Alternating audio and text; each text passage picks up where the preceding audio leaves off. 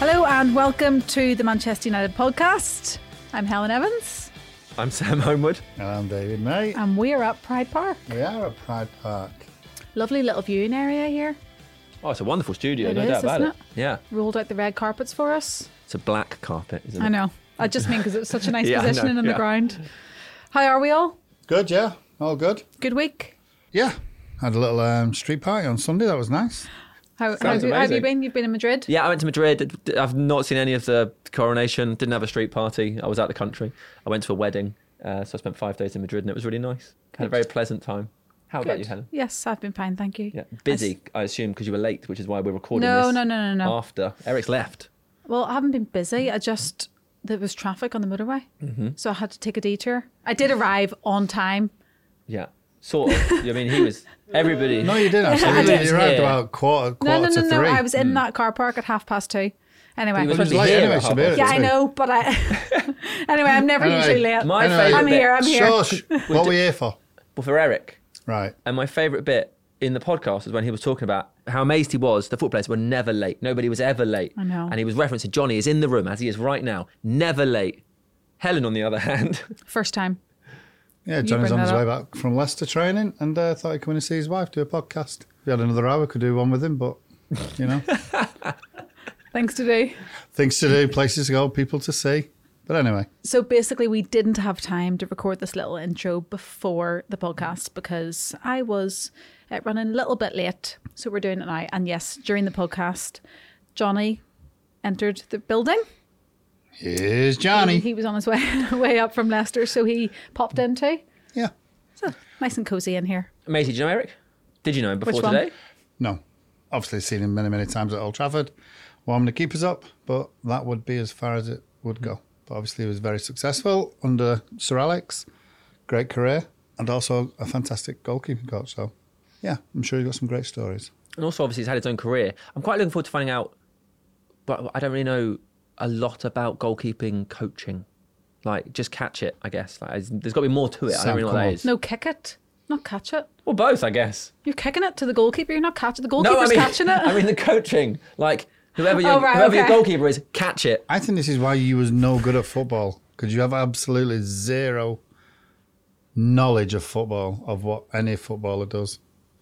Well, that's why I'm learning. That's what I'm Yeah, here for. I know. Every I day's know. a school day. Yeah. Every day's a learning day with Sam. Every day is a school day, and here to teach all of us is Eric Steele. Eric Steele, welcome to the United Podcast. Thank you very much. Nice to see everybody. It's wonderful to see you. Usually we would start this by being, well, we're saying something like, welcome to Old Trafford, or here we are at Carrington, but we're with you. This is your place of work, right? Yep, this is my world. Yeah. Which has been. I've moved to Derby as a player in 1984, and I've never left the area. So here we are, Derby County, the Pride Park Stadium, which looks unbelievable. A 25-year-old. So yeah, it was nice to welcome you all here. I provided the water. That's about it. Maisie's brought the donuts. Donut chef for Helen's birthday, celebrating his 30-something. Yeah. Keep that quiet. Early 30s. The early 30s, yeah, yes. It's been 10 years since you worked at Manchester United, and obviously that will be the bulk of this podcast because it's a United podcast. It'd be weird to talk about anything other than that. But we want to know about you and your career and where you started. So how did football become your life? There'll be a few names crop up here that you'll know. I'm a Geordie born and bred, proud of it. I was brought up with Wallsend Boys Club, so there's a lot of great Man United players have come from there. I think all told now, they've been going 52 years, 95 pros have gone from Wallsend Boys Club into the game. Wow. Beardsley, Shearer, Michael Carrick, Steve Bruce. Yeah, we were talking to Brucey about it recently, and he was saying because the scouting networks and academies have advanced, it's obviously maybe not quite the same as it was, but it's still going. And Oh, We'll have to still check there. the stats. He gave us a few stats as well, so I'm not sure whether they both align. I would check them. But he spoke very highly as well. It was a breeding ground for young players. Newcastle at the time just didn't give players a chance. You look how many of us have actually left the area. I left like Brucey did. Brucey went to Gillingham, Norwich. Shearer left Southampton. Michael left, Michael Carrick. Beardsley did the same. But then some of them went back and had great careers. But it wasn't just that. It was what it gave you, the discipline. Yeah. You know, the boys club was all about you'd train 2 nights a week and we just had this indoor area. But you'd get there at 6:30. But you could play table tennis or pool, whatever. And if you're 30 seconds late, you never got on. No, oh yeah, you're late. You had to learn. You're not here for 6:30. You don't get on there. And if you're late for training, you don't train either. So there's a lot of good discipline on and off the field. Peter Kirtley was the guy that really was behind, and he's found all these players. So yeah, I was lucky enough to do that. Played for my country when I was 18, did my A-levels, and I was actually going to go not far from here, Loughborough, and be a PE teacher. I'd been involved in so many sports, and then, Maisie will remember it, people come along at 18 and go, do you fancy earning £35 a week and we'll give you £1,000 loyalty bonus at Newcastle? I went, and I'd been playing there for the reserves. You play for the reserves at Newcastle in them days were like 10,000. Yeah. You'd play against Man City, there'd be Colin Bell and Franny Lee coming back from injury. So it was an unbelievable experience. But in the end, I signed, and then I left because I wasn't going to get first-team opportunities. And I went to Peterborough with an ex again, Man United player, Noel Campbell was the manager. Unbelievable experience. I had 3-4 years there. Brighton with Alan Mulry, who Maisie probably might have played against. Watford, Graham Taylor was the manager, promotion. Then I came here, Arthur Cox, promotion again, 2 years. We went third to first. And then I retired. I retired in 88 and became a coach. Right, Eric, that's been a brilliant podcast. Thank you so much, Paul. That's all you need, isn't Thanks it? a lot. Job done. Join us next time on the next podcast and Get the donuts out now. get the donuts out now, yeah. Brilliant, Eric. Right, so I love that. I That's absolutely cool, love that. It's a great start, That's to some be memory. fair. Played for your country at Yes. 18. Let's get us back on track. Yeah. What was the situation there? What happened? How did you find out? Who Well, was then in it was charge? then it was schoolboy. It wasn't like now where they play that many tournaments. When I worked with the FA, you'd play the under-19 championships. There'd be qualifiers, pre-qualifiers, whatever. Then it was just literally you played, and we should have played at Wembley. Should have played Scotland at Wembley. So I got 2 caps. You played Scotland, you played Wales. You went through a trial system, and we unfortunately picked the year when they had the Horse of the Year show on Wembley Stadium the week before. Oh. We played Scotland at Turf Moor instead, which took a little bit of the edge off. I'm looking forward. We still beat Scotland 5-2, but yeah. At then least you've been to Wembley plenty of times since. Yeah, I've got my to be cap fair. and I'm proud of it. Yeah, I didn't go any Absolutely. further, but you can always say I represented my country, which, yeah, I was who proud. would have been the goalkeeper, the first team coach? Oh, sorry, the first team keeper you would have been in that year? Do you know, I can't even remember. What who year it would was. that have been? That would have been 72. The first team goalkeeper, you Yeah, mean? for England, yeah. First team then, 72. Or you would have been Would going have been against. Shilton yet? No, As you was 18. No, been before that. That Yeah. would have been, well, Banksy was my hero. Banksy would have still been playing, wouldn't he? That's what I was trying to work out. Would he have stopped or would he have still been going? Yeah. He was my hero. Did you ever play against him, mate? No, Jesus What a man. Christ. Sorry.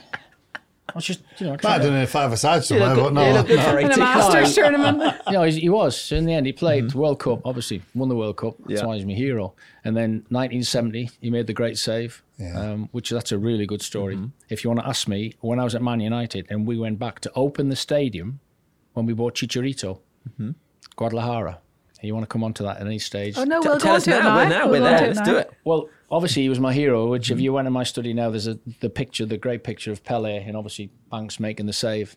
And you'll remember, I think it was 2012, we'd toured, we'd been into America, and then we'd bought Chicharito.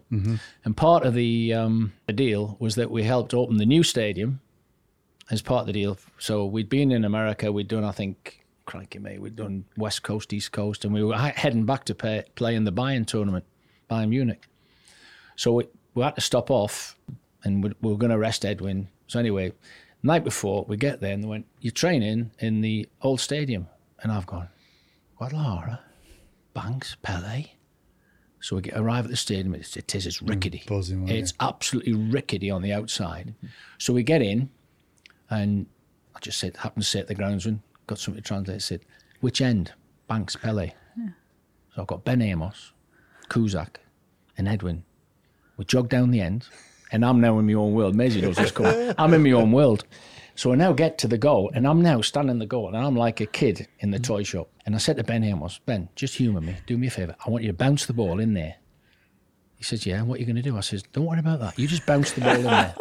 Did you have someone recording this? No. Oh, just for your bit. Unbelievable. Oh, no. So Edwin is looking at me, the super pro he was. Edwin's wanting to get on with the warm-up. So Ben bounces the ball in, and I've given it that, knocked it up. And I'm like, I've got up, and I've jumped, and I've turned around, and on the halfway line, the gaffer's got all the team stopped. And next to her, Sir Alex is shouting at her, "What are you doing, you stupid Geordie?" But I was in heaven. I'd made the save. I'm on the turf. If I could have picked some of the turf up and brought it home. So I always remember, God Lahara, massive. So he would have been playing then. I can't believe you didn't get video footage of that. Oh, Well, you see, we didn't have MUTV travel with us and do all of that then. There you go. There might have Give me a been. call. I was here. I was at the club then, Eric. Helen, you know what happened? I would have though? been there in You'd a have focused heartbeat. on the outfield. Goalkeepers aren't that important. We're just there to stick them The in the Union net. Goalkeepers Union, isn't it? There you go. Oh, that's incredible. Brilliant. Though. That's brilliant. I love that story. I was made up. That's so good. To this day, I've seen Ben Amos. When he was at Wigan, I went in to do the goalkeeper coach there, Darrell Flahaven. He had to have his air licence assessment. I went in to do his air licence assessment. And Ben came in the canteen. They were busy working from like porter cabins and such. And he'd come in, he always would call me, "Man of Steele, how are you?" And I go, "I'm fine." I still remember that day. And he went through it again. And I'm sitting there and I'm proud again. I'm going, "Ben, how can you remember that? You're only 18, 19. He says, "No, I'll never forget that, Steely, because I wonder what you're asking me to do." Yeah. You never know. In 20 years, he might go back there and want to reenact it with someone he's It's with. been levelled now. I think it's say, gone yeah. now. It's levelled. Anyway, Chicharito will always be very fond in my heart because without him, I would never go Wouldn't back to have that that moment. stadium. That's brilliant. Where did the Man of Steel nickname come from? That was Ben Amos. I don't know why. He used to call me Man of Steel. Yeah. And that's part of the great joy that you finish playing. And if you do go into coaching, what can you do then? Your enjoyment then is your performance of your goalkeeper. And then when you can't do that, my biggest thrill then was when I went into the coaching side with the FA, working on the B licences, the A licences. So to see the coaches that I've worked with that have come through and all working in the game now, Mick Steele, TC I'd put through his B licence.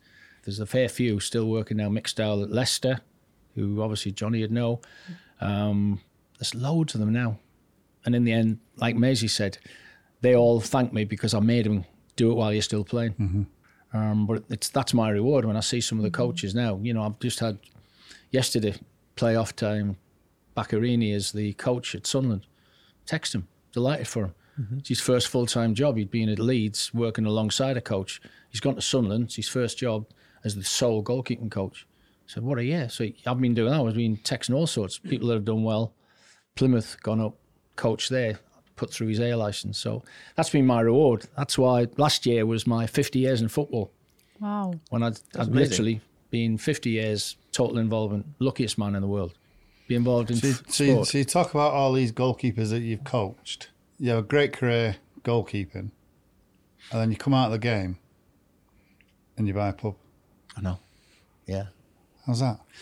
Because when I was studying, I did business You management. tell all those people to. No, I know. But what happened was, I still That's what people used to do. yeah. That's what the players used to do. Buy a pub. There's players around here you will know. John O'Hare, Kevin Hector, Yeah, yeah. absolute legends in Derby. What do? Buy But a they went pub, in, yeah. the brewery were very clever. They got the big players, their names, and they said, "Yeah, we'll give you a pub." And all they did was manage it. What they didn't realise was they were working 5 days, Yeah. and the 5 days was paying the rent. The 2 days left was what put the money in their pocket.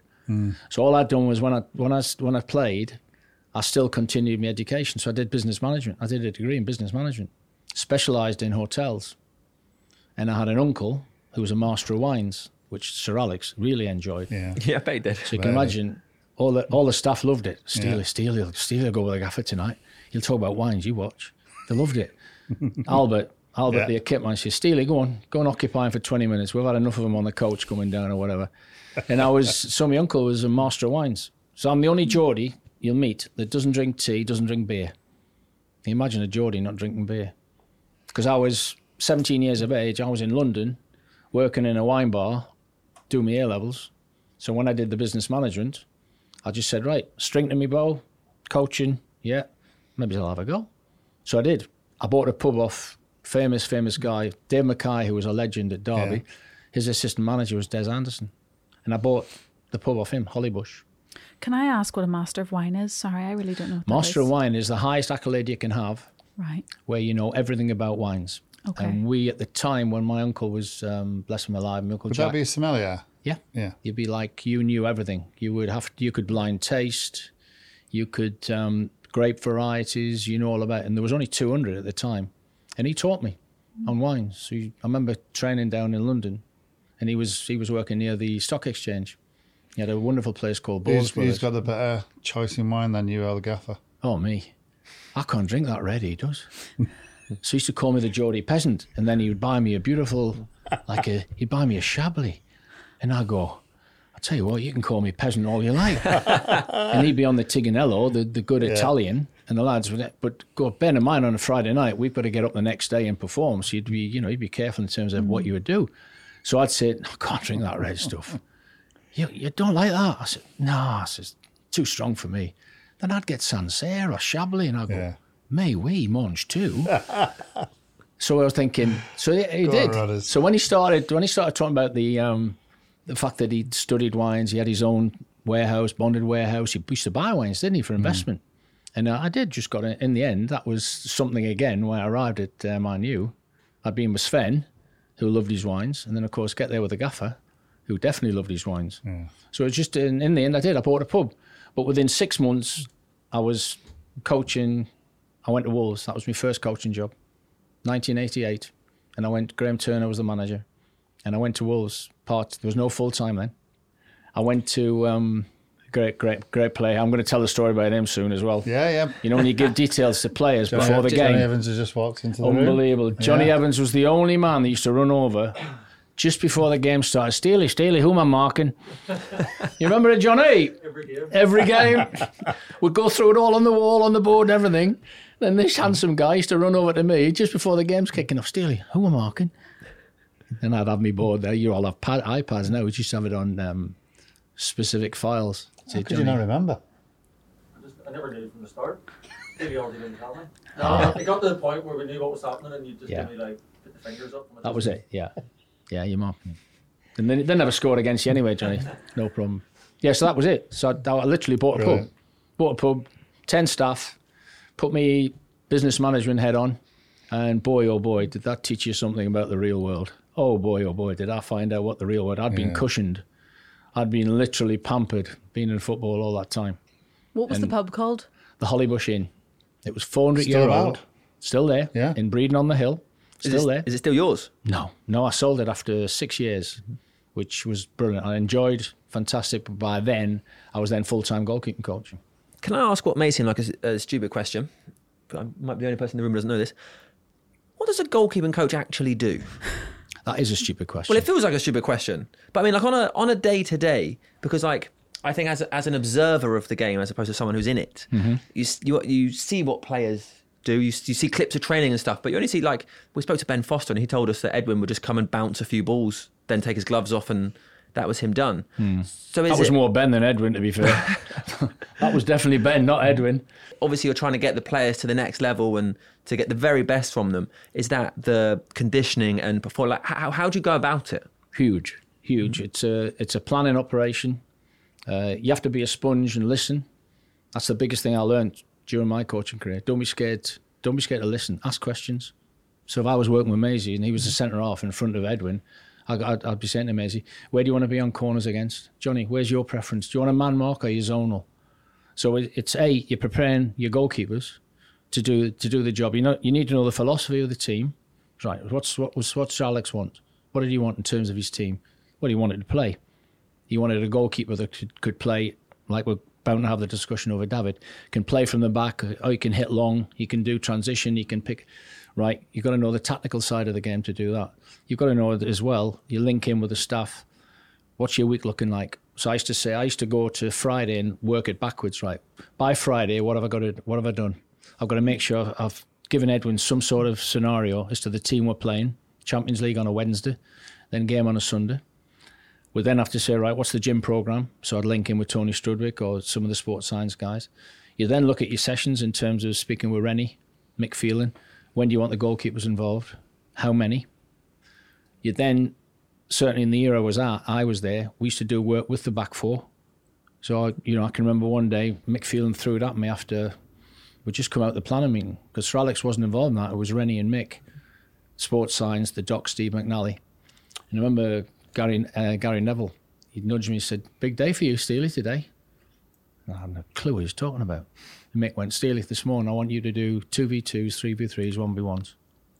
Yeah, he says you'll have Ferdinand Vidic, I think Johnny was involved, Wes Brown, John O'Shea, Dries Evra, poor players, weren't they, really?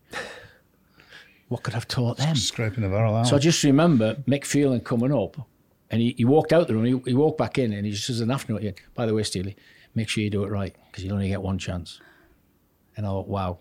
So in terms of planning, I had to be ready for that. What was the reason behind you doing that day? Because we'd started a little bit of a different culture there, because I did a lot more work with the back four, and then we'd do units where Mick might be doing the midfield players, Rennie would look after the strikers, and it might only be 20, 25 minutes. Then we'd work a specific on a Tuesday, build up to a Saturday game, and then Rennie would pull it all together with Mick on a Thursday, where I would just stand back and they would run the whole thing. Then obviously set plays, as we're talking about with Johnny, set plays was important, because I still know it's my biggest bugbear when I see nobody on posts. I mean, whether I'm old-fashioned, you can happy to call me that. The number of goals that are saved by having people on the line. So we were big on that, who went on the line. So I'd have to then go around, new players coming in. What do you want to be? Robin Van Persie, when it came in, I'd rang Pat Rice, who I played with at Watford. What's Van Persie like in terms of set plays? Steely, don't let him man mark. He's useless. He's absolutely useless. He will not man mark. But I'll tell you what, you put him in that near post space, that's where we put him. He says he'd be brilliant for you. So I went, Benham, didn't want to mark. He was like 6'3". He was an athlete, wasn't he? Unbelievable, looked after himself, great spring. Sure enough, come in. Robin, where do you want to be? So again, you had to know the knowledge of the players. So you'd profile the players ready for, right, okay, who were playing Wednesday, who were playing Sunday. Because bear in mind, when you're at Man United, if you're not prepared, you go, no, because your games just come thick and fast. And bear in my first year, if you remember, it was World Club Championship in the December, Carling Cup, won that, semi-final of the FA Cup, won the league. So it was it was a 60-game season. So if you're not ready, you're not prepared, then ultimately you ask the player. I used to say to Edwin, and Ben Foster in particular as well, I used to say Monday, Tuesday was about what I think you need. Thursday, Friday, 2 days before a game is what you need. So Edwin would say, well, Steele, I might need as much on a Thursday. I certainly don't want to do a great deal on a Friday. Yeah. So it's just listening to players. And then obviously you have to have your interactions with your staff. And that's the way it flowed. You know, these lads just turn up, and good players they'll work with any coach. But if you're not planned, these will rip you apart if you haven't got it right. Especially at Man United, if you haven't got your session right, they can. I mean, Scholesy, Gary Neville would, dear me. And in the end, I got it that morning, went amazingly well, and might repeat that for 2 months, 3 months. It depended very much on the state of how the team was playing, who we were playing against. Edwin would turn around to me and prompt me. We're playing against Milan. Have you got any clips on Pirlo? He hits from distance, doesn't he? Yeah, okay, yeah. So make sure you just went and saw Simon Wells. They do it all themselves now. Yeah. With computers, they do it all now on sports code, everything else. I was lucky I had people like Simon Wells, Stephen Brown I could rely on. Get me 3-minute clips of Pirlo. I'd just send them on an email to Edwin that night. Thank you. That was the professionalism of Edwin. Peter Schmeichel didn't want to know. If I went near him with any detail, Steely, get lost, I don't want to know. I play my game, boom. That's my best Danish accent, by the way. Basically, what you were saying, I think, Sam, what do you do? What does a goalkeeper coach do? But what you're saying is it's not just about the goalkeeper. To be a goalkeeper coach, you have to know about every single person on that team. You got to know the game. Mm-hmm. You got to know the game. Was you worried in any way coming into United? No. Because I was lucky in terms of my career. It took me whereby when I left, I was Derby here for 4 years with Jim Smith, Steve McLaren. Mm-hmm. Then I went to Villa, where I worked with Peter Schmeichel for a year. Well, that'll prepare you. 1 year with Peter was like 5 years with another goalkeeper. He was coming at the end that was of his City, career. Was it? Pardon? Was that City? No, he was at Aston Villa then. Aston Villa, yeah. He won the treble. Yeah. Then he went to Sporting Lisbon. Then he came back. To Villa and then City, yeah. On it, yeah. And John Gregory brought him in. Had a great year. So I'd done that. Then obviously going to Man City. Did you learn anything off him? Peter? Yeah. Yeah. Did I? Yeah. I mean, I was originally, John Gregory rang me. I played with Greggs at Brighton and here at Derby. And he rang me and we were in pre-season with Jim Smith and Stevie Mack. And he said, Steely, so I want a new goalkeeping coach. I want you to come in. And no disrespect, I said, to be fair, no, I'm not coming. John Greggs went, Steely, don't worry, give me a week. A week later, he rings me, he said, I brought Peter Schmeichel in. I said, I'll be there tomorrow. That was it. Why am I going to bypass the chance to go and work with a great man? Yeah. If I hadn't had that experience of working at Villa with Schmeichel, Yeah. I worked here with Big Poom Poom, the Estonian goalkeeper, Russell Holt.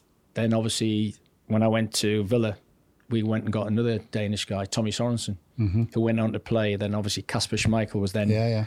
Then I went to City, and don't forget I worked with Isaacson, who was the Swedish #1, Joe Hart, and Kasper Schmeichel. So I had really across the board. By the time I got to United, 2008, I'd covered a fair few different experiences. So you got to United 2008. Let's talk about how that happened. You'd agreed to go to City. You get a phone call. I was at City. I'd signed a 2-year deal, and I got a phone call in January. TC, Tony Colton, had spoke to me and said, I've got to pack in. And bear in mind, I'd coached at City before when TC was a goalkeeper. Andy Dibble, Martin Margerson. Yeah. They were unbelievable three, they were. At the old main road, not the facility they got now, which again was experience working with them three. So TC had always kept in touch, and he just said, Steele, I've got to pack in. My knee's gone. I've been asked by Sir Alex to find the next coach. Do you fancy the job? Yeah, of course I do. So time went by, a week, 2 weeks, then the phone rang, and I thought it was somebody in Newcastle taking the mick. And it was, hello, is that Steele? I went, yeah, who's this? Come on. Which plonker's this from the northeast? No, it's Sir Alex. And it was the gaffer. And I've like blanked him, and I'm thinking, what am I doing here? Anyway, he says, you've been recommended. I'd like you to... I thought you were going to keep the Scottish accent going there. No. I was enjoying it. It'll come out again, don't worry. There's a few more stories to I come. didn't even know that was Scottish. I did. You should know a Geordie imitating a Scotsman, because why did they build Hadrian's Wall? It wasn't to stop the Scots coming that way, it was to stop the English going that way, which I used to regularly speak to when I deliberately text Sir Alex on St. George's Day. You can imagine the response I got on that. So anyway, the response was, I turned around and actually said to him, I said, and this is when you'll realise, a 5 second, on a phone call, 5 second gap. And he said, yeah, I'd like you to come. Would you like the job? And I went, I would love the job, but can I just say something? I really would. Can I wait till the summer? I've signed a contract. I see loyalty with Sven. He's put a lot of faith into the staff we've got. I said, so if I can I wait till the summer? Aye, you stupid Geordie, I'll do it, no problem. Because I thought I've lost the chance here, haven't I?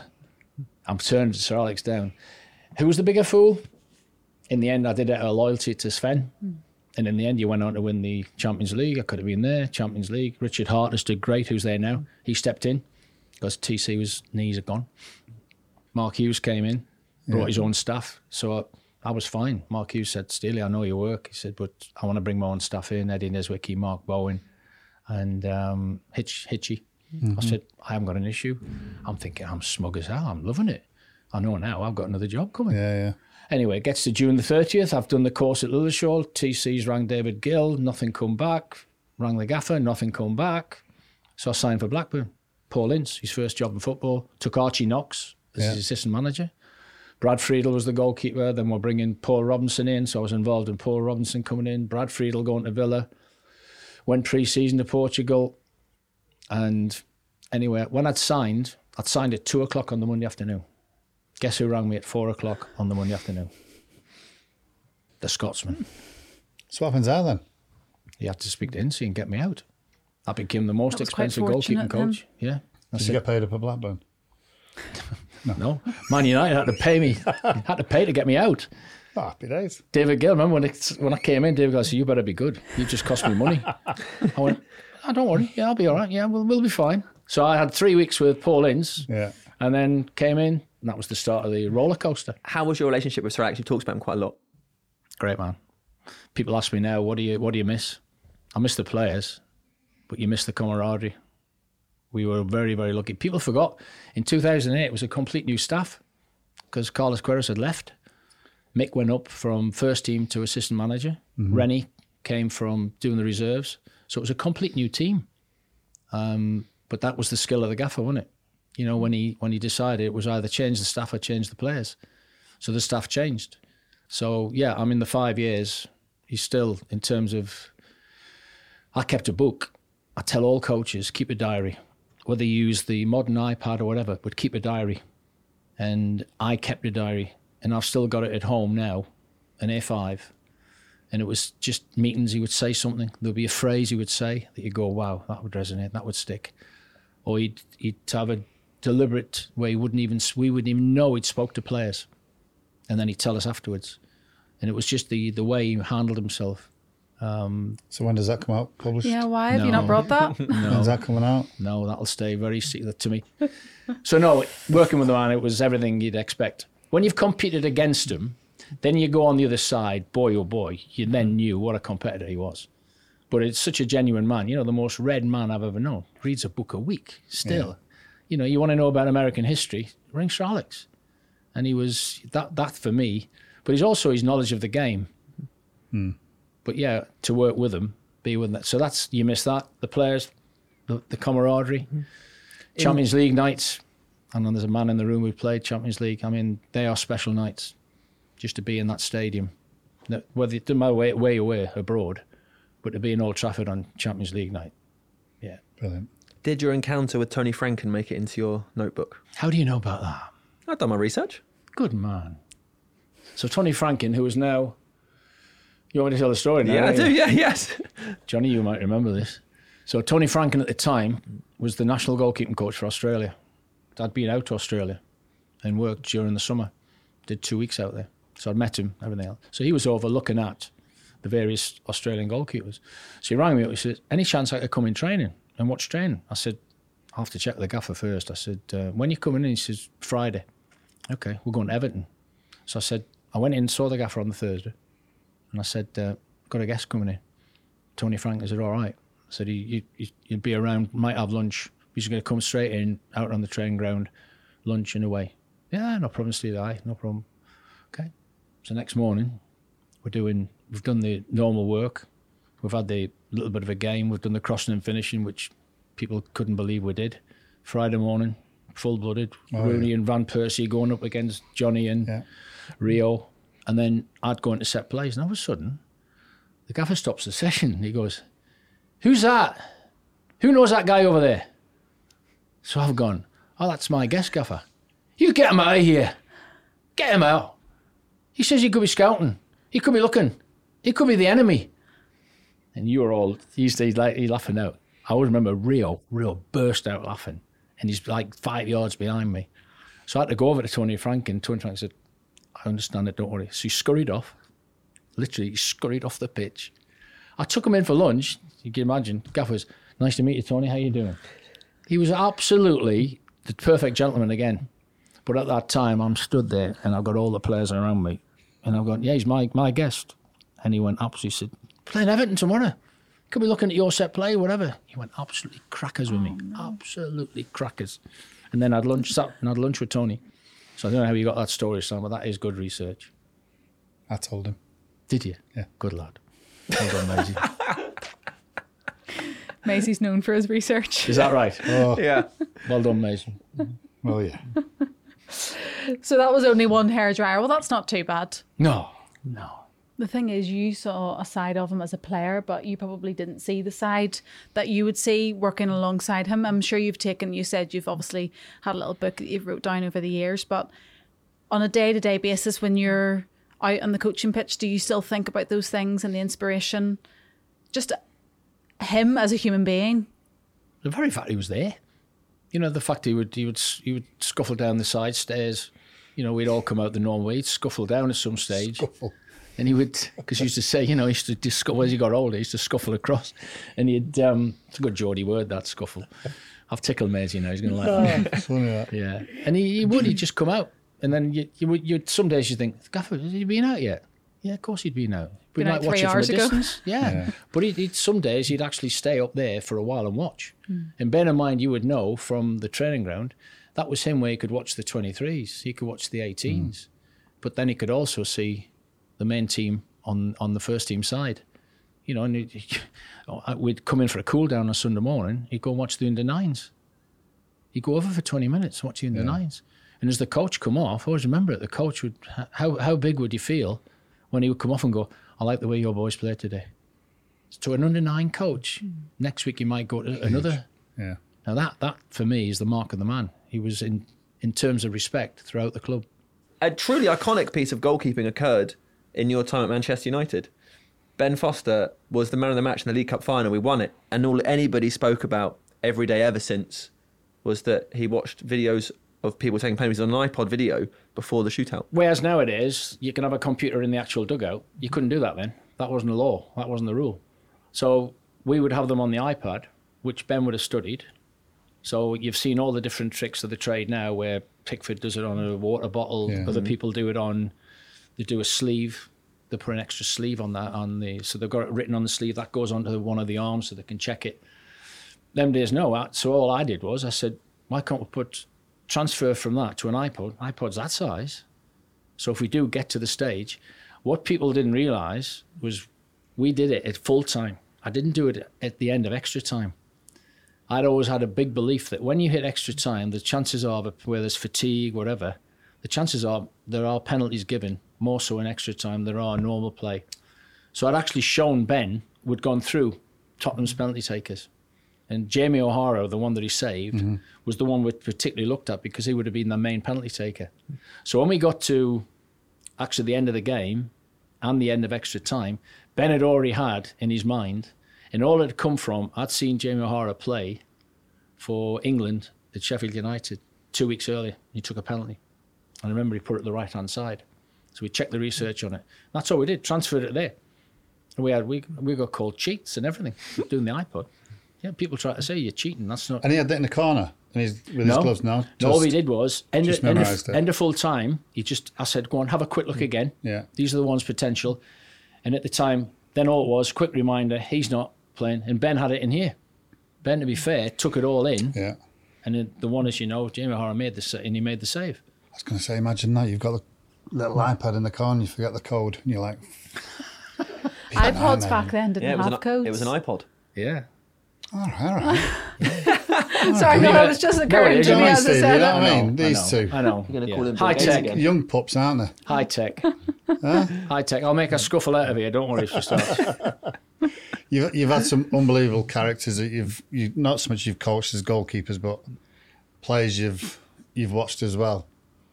Who would you put up there as the best, or mischievous, or laziest, worst trainers? I've got to be honest. Just quite a list. There wasn't many of them.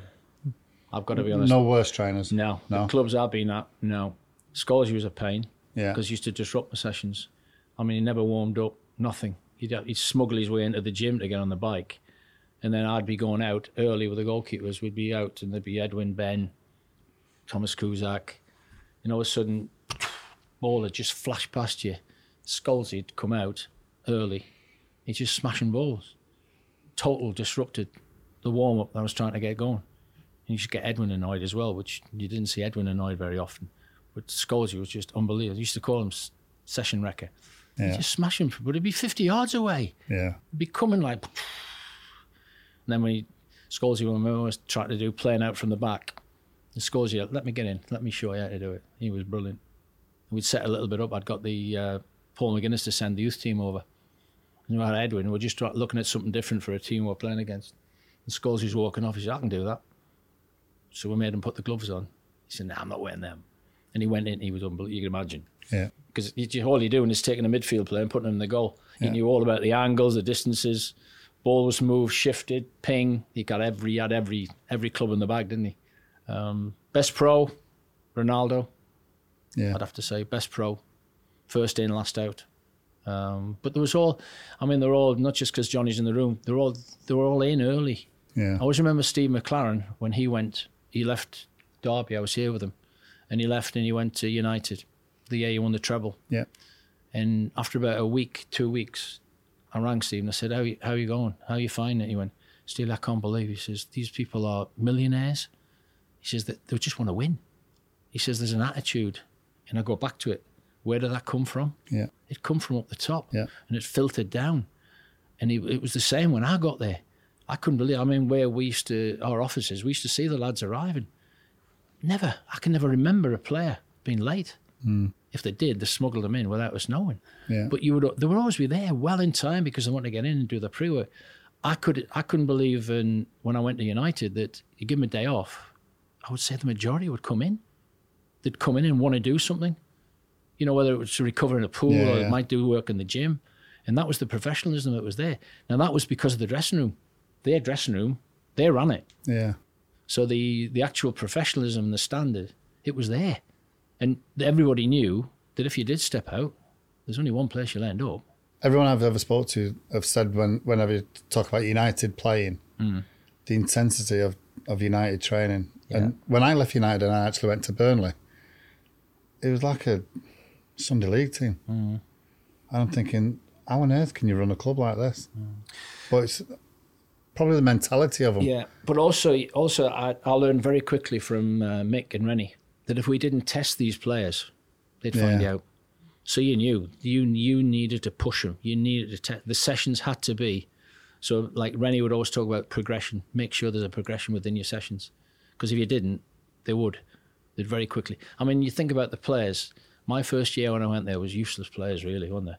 Ronaldo, Tevez, Rooney, Johnny, Wes, John O'Shea, Vidic, Scholes, Ferdinand, Carrick, Giggs. Carrick, team. Scholes, Giggs. Then we added Berbatov and everything. So you stuck into well, what you need to do is you had not just good players, you had great players. Yeah. What you had to do was make sure, and that was the big thing that I learned again, going there, you had to make sure the intensity was right and that you did test them. Because if you didn't, they'd soon let you know. And that was the thing about it. You had to be organised, disciplined, go back to your planning your week. Players didn't know. Players now know when they go on the other side. You know, I keep saying, are you going to join the dark side? They'll soon know. Lee Grant, who was at Man United, who I brought to this place when he was 16, and he's just gone up with Ipswich. Yeah. I saw him 3 months into the job. Steele, you warned me. I didn't believe this. He said, I start at 7, I finish at 7. He said, I forgot to ring Helen. I said, well, that's the job. Because you're finishing one day and preparing the next day, and that's the intensity. And that was the intensity at United. That's why you win things. Yeah. What was the atmosphere like when Edwin went on that remarkable run of games without conceding? That must have been really, really a high point in your career as a goalkeeping coach. Well, that's my reward. I mean, it was Edwin and the team that did it. It was something that we looked upon. It was a team effort, really. But it wasn't surprising, you know, when you looked at the team that you could put Vidic and Ferdinand together. You could put Johnny alongside either one of them, play either side. You had Wes Brown there, John O'Shea. Unbelievable variety. You know, you could pick. In the end, it was a proud moment. Chris Wood still contests it. He still says he made a longer record in Scotland with Rangers, but just typical of the man. Edwin, you know, what a pro. What a man to have in and around. I mean, he was so off the field, so quiet, the gentleman, but he was a winner. I always remember when he got injured. I think he'd done his knee, and he had to have an op, and he was so close to coming back, and we were playing Everton in the reserves at Leigh Stadium, and Edwin came to me and Randy and said, I want to play in the reserve game. And he went, no, you don't want to play in that. We're playing Everton. It'll be, you know, they'll have their kids playing. It'll be a bit feisty. Ed went, no. So I said, you want to play? And he said, yeah.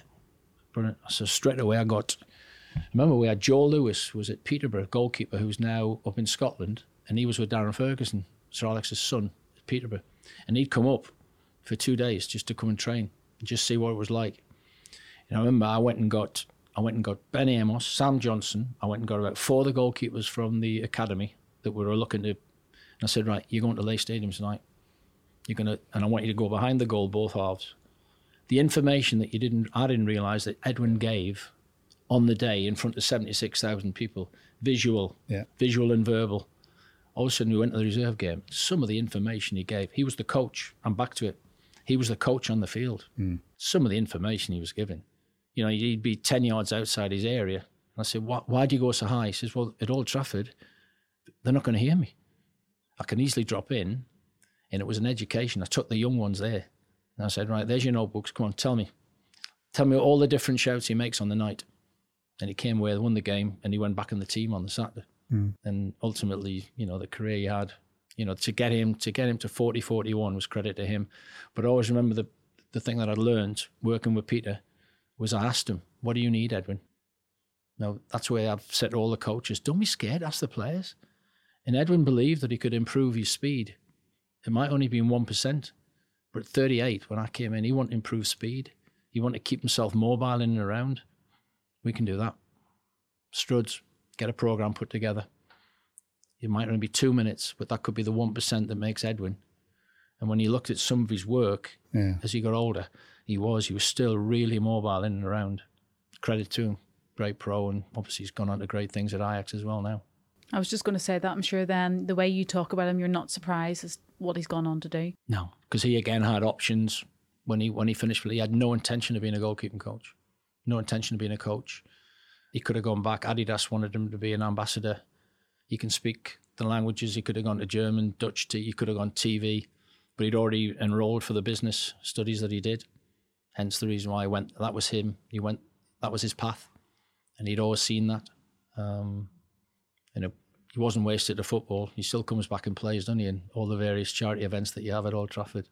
Still looks the same, doesn't he? A bit more grey now, a bit like me now. Not a bit grey, but he's still got that persona, that presence about him. The man that replaced him, quite a different character.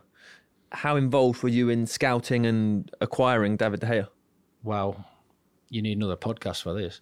I'll do it brief. I saw him 17 times live, but I'd seen him previously playing for Spain under 17s. I was working for England at the time. I went to the game. They played England. They beat England, and I just watched. And I had no need. I had Joe Hart, Kasper Schmeichel. I didn't need a goalkeeper. I got in the game, and just something stood out. And he was just so skinny. The shirt was too big for him. But I just remember, no pad again. He did things in the first 20 minutes. I went, wow. Received a ball back, moved it out his feet, clipped it. I went, wow. So calm. Didn't have to make a save till 65 minutes. And all of a sudden he's produced that big, long arm of his came out. Just made a note. So when I got asked, right, what do you want now? I want a young Edwin. I want somebody who can, Sir Alex says, we need somebody to continue. Look at the way we play now. Yeah, I watched him 17 times live. My first 2 years, that's what it was about. Can we get the replacement from within, which would have been Thomas, Ben, Sam Johnson coming through, Tom Heaton was still there, or do we need to look outside? So when we made a mind up, we sold Ben to Birmingham. They were all good keepers as well, weren't they? Yeah. They've all gone on to have great careers. That's what I mean. Unbelievable when you think about it. And in the end, yeah, I made my decision and then managed to get the great man to come to a game. And that was it. I said to David Gill at the time, I think if you take this boy at 20 years of age, you've got potentially a goalkeeper that could play for this club for the next 10 years. Here he is, 12 years on. He's had his ups and downs like most players have, but you don't play 550 games for Man United and be a poor goalkeeper. So in the end, the decision was made. The manager backed me, and we went and got him. It was a tough couple of months at the beginning, though. Did you feel that pressure as well? No, not when you've got the backing of the great man. In the end, he was never criticised. I mean, Johnny might be able to tell me different. He never criticised in press, never criticised in the dressing room. And in the end, he'd always had faith in young players. Look at the young players that he'd overseen that had come through the club. What he hadn't done was sign a young goalkeeper, but he knew he needed time. We'd all agreed he needed time. You know, we had 5-6 members of staff. The deal had been done in the January. When he came in 2011, the deal had been done, and then he came in, obviously, the summer. So we were ready. Tony Strudwick was ready with the programme. We got the nutritionist. We made sure we got the language sorted for him. He had to learn to drive. That was the other thing. He couldn't drive when he came because his dad used to take him in. His dad was a goalkeeper, ex-goalkeeper. So what a great feedback he had, David, as a 17, 18-year-old playing first-team football. On the way home, imagine, Dad, what do you think? What was it like today? You know, that was the start of a new era. You know, Edwin had gone. We'd bought Anders Lindegaard in 6 months earlier just to get him prepared because we knew we weren't going to play. So when we went through that initial period and he made the error at West Brom and he got battered that day by the centre forwards and everything else. It wasn't protected, but it taught him a big lesson. And in the end, that was part of my job. Back to planning. Tuesday's show, by the way, you're going to Stoke next week. Have you heard of a guy called Rory Delap? Who? Okay. Who? So this guy can throw a ball into the area. So I had to prepare him for that, like we'd had to prepare Edwin, like we prepared Ben. Mm-hmm. So our goalkeepers, they didn't stay anywhere near the line. They'd come and stand level with the 6-yard box. So Rio would say, brilliant. If you're going to come and stand there, that sends a message straight away. So I had to show him that. So we used to spend time doing that. And as he got stronger, and as he got bigger, and he got more confident, and then the save at Chelsea was the one that done it. When Juan Mata put it over the wall, and he's 4 steps and that customary top hand save. That was the beginning. And Sir Alex saying, walking down the tunnel all the time, he says, Steele, we've got a goalkeeper. We always looked upon that as the turning point, and that was him coming on. It was around 10 years ago. Sir Alex made the announcement. It was actually on my birthday. Really? Not a good day. No. Never forgotten that. But you obviously were in the building that day. You remember it very clearly. What was your memory of it? Sad day for everybody, but respect to the man. He basically we got a text, me, Rennie, Mick, 6:30. Went in the training ground for 6:30. And obviously you don't get called in at 6:30. But what he'd done, typical of the man, he was going to inform us.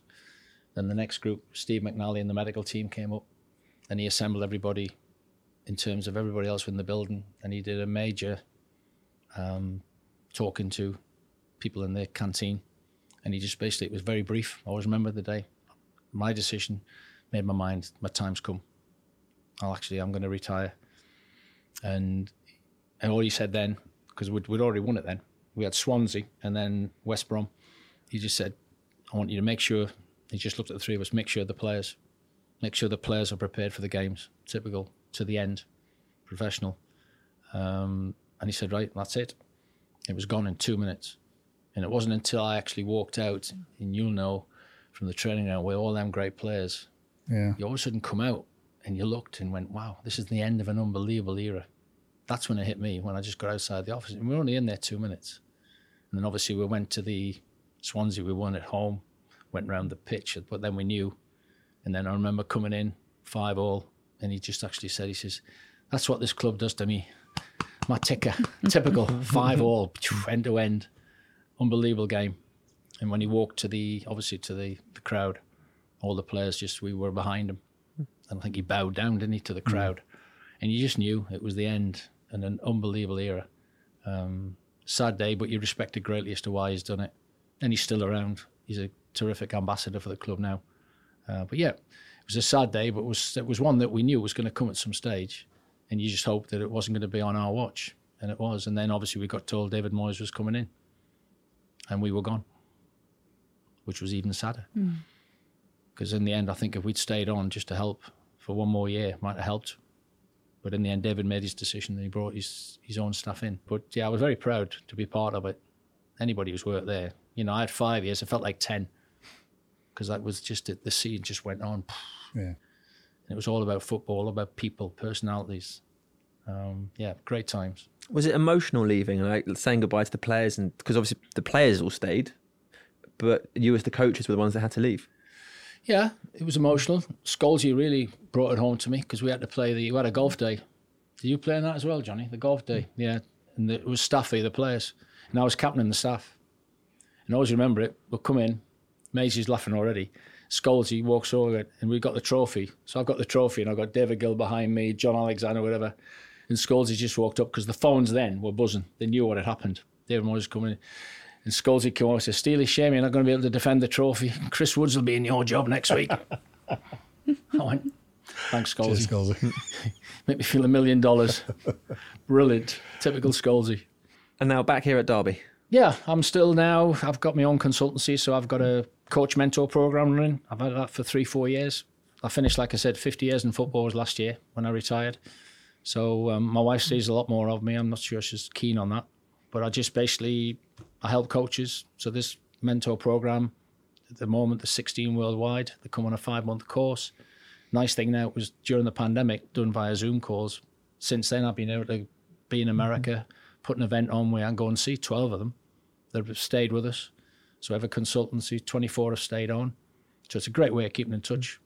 Then I do a little bit of media here, local radio, which I enjoy. Come to the games. Then I still go up. I've been up 2-3 times to Old Trafford this year, Theatre of Dreams. Last one was Everton in the FA Cup. So yeah, just enjoy life. Still involved in football. If I want to work 2 days, I do. If I don't want to work, I don't. I go on the golf course, walk my dogs. Steele, it's been an absolute pleasure, mate. Thank I've you. absolutely loved that. Thoroughly enjoyed. Awesome. Thank you very much for your time. Thank you. Thank you. Well, I learnt a lot.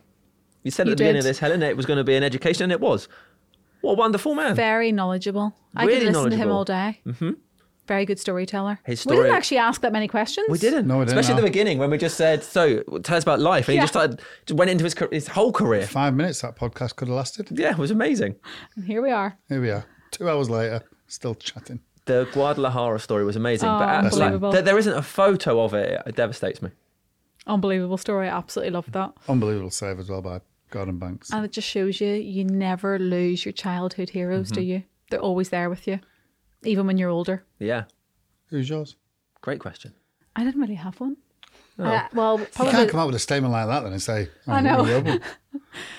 Well, I love the Spice Girls, Well, there you but go. like I never wanted to be a singer. She's She's lying. She's lying. I actually love the Spice Girls. Who was your idol? Ooh. Kevin Moran. David Beckham. Okay, Nice. moving on. Which Spice Girl would it be? I don't know. It's just a crap I conversation. don't know. Which one would it be? You'd be sporty, wouldn't you? No, I quite like Baby Spice. With the blonde hair. No, I just like her. Sad. The Notebook. That wouldn't be amazing to have a little glance at that. I know. Have you ever done notes or anything? No, do People you? always say it to me, like, "Oh, I do bet you ever-" that's something and I'm you like, do. No, I've You never. would. I know you've a Yeah. really good memory, though. I forget everything. I can't remember anything. Yeah, that was. I loved that part when he talked about that. Yeah, that was great. Just him talking about Sir Alex and the coaching staff in general was a real eye opener. Because you know about players, as players always talk about the camaraderie and when teams break up or they leave a dressing room, how much they miss that group of guys and the routines and stuff. But you don't think about it from the coach's side that they have that experience as well. Just, I guess, like teachers and kids. Their own little family going on. Yeah. Great podcast. Well, thank you very much. Hope you enjoyed that as much as we did. If you would like to send us a message, you can. You can email us at unitedpodcast@manunited.co.uk. You can also leave reviews below on like Apple Podcasts and stuff. You can subscribe and do all of those things. But basically, thank you for listening, and we'll see you in the next one. Goodbye. See you later, guys. Bye bye.